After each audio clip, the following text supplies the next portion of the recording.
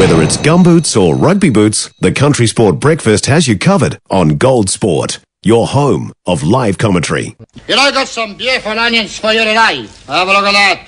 This one, have a look at this. You can check it. Here we are, our intro to David the Fruiterer. Morning, David. Good morning, Brian. Right, I guess we should touch on, it's a week on from the great floods, the North Island, the South Island being incredibly dry, so let's look at the shortages first, I guess you could say. Yes, up north is very difficult. Pukekohe's finding it very difficult to produce a lot of product. Luckily, Awakuni carrots have started, so the carrots up in Puke, because they're not too good at all, not looking very hot at all, mate. Really? No, the soil saturated. Yeah, green vegetables the same, broccoli, a lot of rotten heads in broccoli up Puke, so really struggling up there. Luckily, there's supplies coming from down south. Palmerston North's doing well. Lettuces, cauliflower, leeks, celery, etc. And then broccoli on its way up from down south. Hopefully, it's a 2-day trip, that's the problem.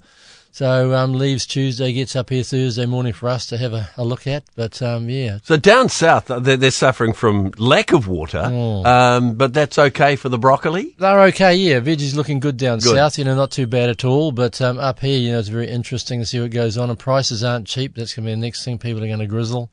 Yeah. The $10 cauliflower and stuff like this, Prepare for that. Actually, I mean, nothing's unusual, because I mentioned a few minutes ago in my day in history that we actually had a major official potato shortage in New Zealand on this day, 1942, and it went for the whole year. Potatoes, dear. I know.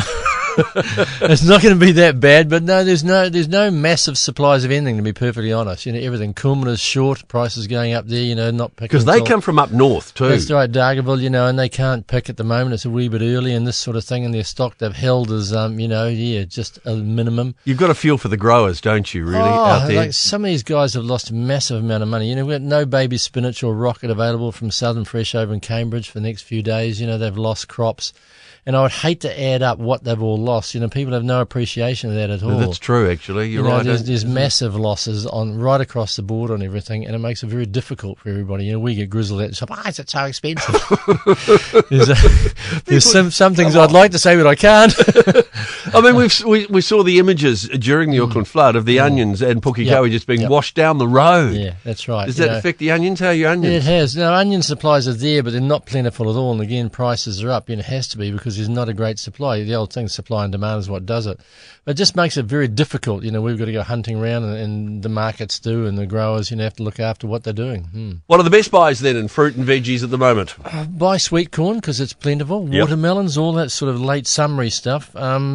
Your veggies, beans from Mr. Bailey's Beans from down Hawke's Bay, courgettes are reasonable. So there is selection of good stuff there. Fruit, you've got new season apples coming on from Hawke's Bay there. Raw galas, very good buying too, and nice apples. Nice. Stone fruit, reasonable supplies around, but only a couple of weeks left there, mate. We're in the middle of February already. Yep. So, look for those things. Berries, a few blueberries floating around. I reckon another week of good supply of those too. So it's not too bad. There's always something good. No, that's a little bit of good news. That's David Stewart. David the Fruiterer. David, have a great week. Same to you. Thank you, Brian.